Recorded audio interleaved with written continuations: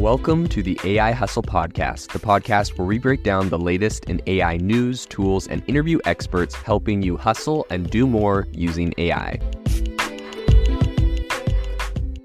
If you've been following the podcast for a while, you'll know that over the last 6 months, I've been working on a stealth AI startup. Of the hundreds of projects I've covered, this is the one that I believe has the greatest potential. So today I'm excited to announce AI Box. AI Box is a no-code AI app building platform paired with the App Store for AI that lets you monetize your AI tools. The platform lets you build apps by linking together AI models like ChatGPT, Midjourney, and 11 Labs. Eventually, we'll integrate with software like Gmail, Trello, and Salesforce, so you can use AI to automate every function in your organization. To get notified when we launch and be one of the first to build on the platform, you can join the waitlist at aibox.ai. The link is in the show notes. We are currently raising a seed round of funding. If you're an investor that is focused on disruptive tech, I'd love to tell you more about the platform. You can reach out to me at jaden@aibox.ai. I'll leave that email in the show notes. Lex is the AI-powered writing tool, and it recently announced, as I mentioned, a $2.75 million seed funding round led by True Ventures. So True Ventures, very solid venture firm. A lot of people are asking, why did they invest into this company when this is, very similar to a concept like Jasper? This is like, there's not a lot of wow factor to an AI, writing tool, essentially. Like that's just what ChatGPT does by default. Why would people use something like Lex? So essentially the platform emerged as a spinoff from Every, which is a subscription media service focused on technology and productivity. And this was co-founded by Lex's CEO, Nathan Bechez. And really, it is targeting a digital-savvy writing community that wasn't wholly adopted AI in their work yet. So Lex aims to redefine what a quote-unquote modern writing platform means by integrating AI into functionalities and kind of giving a really clean user interface. So Nathan Bechez explained that the integration of AI into writing tools represents a natural progression in the long arc of advancements in the practice of writing. This is really interesting, right? This is coming at the same time as, the Writers Guild is holding a strike against AI content, and there's a lot of writers complaining about AI. And so Nathan Bechez thinks that, this is kind of the next step that writers actually need to embrace. So although AI technology has often been perceived as a potential threat to writers, Lex really kind of seeks to serve as an assistant that enhances and streamlines the writing process rather than replacing the actual writer. This is interesting. I think it's a happy concept, to be honest. I don't buy it. I think AI completely replaces the writer. You could still have a writer that gives like a 3-sentence prompt outlining exactly what they want it to write and in the same tone and style and whatever. But I think like beyond some like drop-down menus, which really doesn't even have to be a writer, it could be anybody. I think AI will completely replace it. So that's their theory. That's mine. Let's see which one actually plays out in the end. But the platform essentially brings to the table several features that are targeted at power users. So those who are engaged in intensive writing activities, the AI is activated when the user's writing process slows down or halts. So if you ever get stuck, the company guides, quote, just hit CMD plus enter or type plus plus plus, and GPT-3 will fill in what it thinks should come next. So I hope they come up with other tools, because if it's just like, oh, gee, I can't think of what to say next. Like, dude, Google is going to integrate this into Google Docs. This is already in Gmail. Like, also, I don't know why they specifically say that like GPT-3 is going to fill in what it thinks should come next. Why can't they get GPT-4 on there? Whatever. I don't know. Unimpressed up until this point, but let's keep going because maybe they have some redeeming qualities. Within the Lex interface, users can also utilize AI to ask questions within comments, request rewrites for making something more brief, or even generate headlines. Wow, generate headlines, make things more brief. What is this sounding like? Like literally just like ChatGPT. If they got money for literally doing exactly what ChatGPT has, but just like kind of slightly rebranded it and gave it a skin for like writers, they will have pulled off the ultimate heist. So congratulations to them. So while the AI generated outputs can occasionally produce inaccurate content, that's Bechez, who's their CEO, finds it, quote, really helpful for overcoming writer's block. The company also has plans to introduce more features that are going to rephrase sentences and generate summaries. What do you, oh my gosh.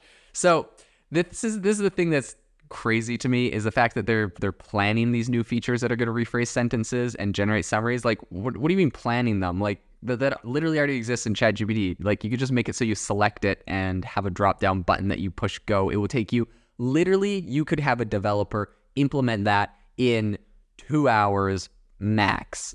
Like what do you mean in the future you're going to add those features? That takes 2 seconds to add. Like, I literally just know developers that could do that in 2 seconds. So again, not super impressed, but let's dive deeper. So concerns about user data privacy, I think, were also addressed by their CEO, Bashez. He said that Lex is currently, quote, not using any user content for training.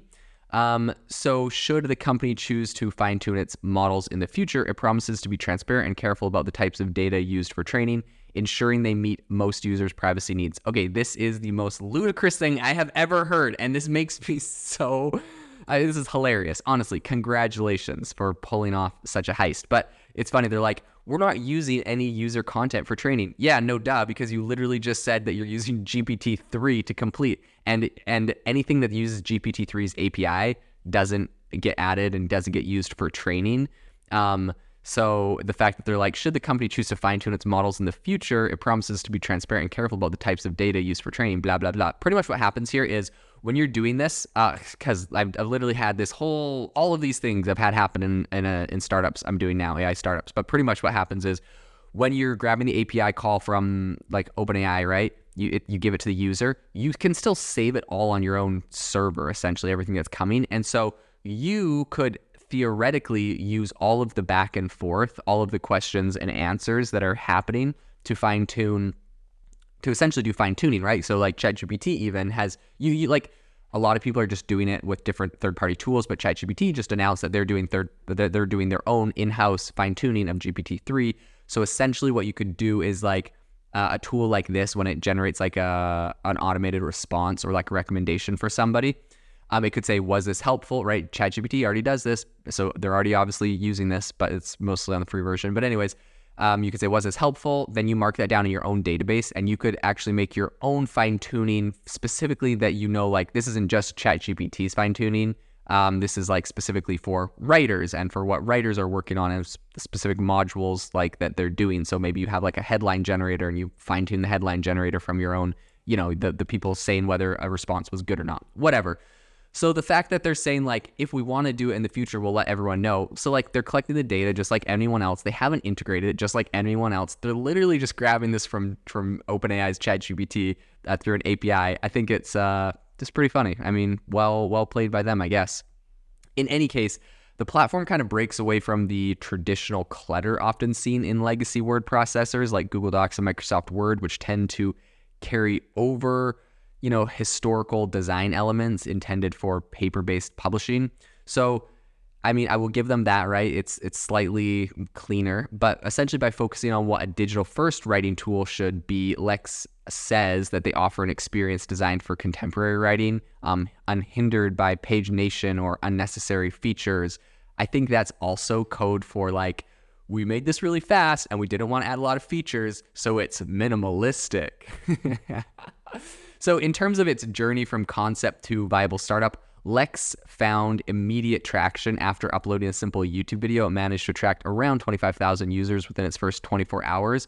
I mean, congratulations. That's big. That's important, right? 25,000 users in the first 24 hours. I will say I've talked to a number of other founders who like a TikTok video went viral about their product and they got like 100,000 users or something. So I'm assuming this is the same thing that happened with YouTube. That's cool. That's good. Is it anything different than ChatGPT in the long run? Apparently no, but they got some users, so that's good. I think the initial success drew investor attention, leading to its recent seed funding. So despite the capital infusion, the company doesn't plan to expand its team aggressively. According to Bashez, they'll, quote, keep the team really small until it is painful, adhering to a hire when it hurts philosophy to control expenses. Okay, actually what he's saying there is, we don't need to hire any more of a team because our product is so simple. And we just wanted to raise money because we got 25,000 users and it made us look really good. So we knew we could raise money. That's pretty much what happened. As for pricing, although the cost details are not yet revealed, they haven't even picked their pricing yet, the platform's use of commercial large language models suggests that it's not going to be as inexpensive as some might hope. However, Bashez hinted that Lex's paid tier would likely cost no more than $20 or $30 a month. So Lex's emergence comes at a time when AI-powered digital services are increasingly commonplace. But I do think it differentiates itself by being a tool designed to help writers rather than replace them. And by differentiates themselves, I mean the branding differentiates itself. The technology is literally the exact same thing, literally with an API. They got lucky and had a YouTube video go viral, got 25,000 users, and happy birthday, they got a couple $1 million. Am I salty? Maybe. Is this a useful product? Probably. Is ChatGPT a useful product? Definitely. So, I mean, I don't see a major difference. But anyways, I hope this podcast episode wasn't too salty of an analysis of this platform. But I mean, honestly, this is my opinion on this platform, on Lex, on these types of startups, on these AI wrappers.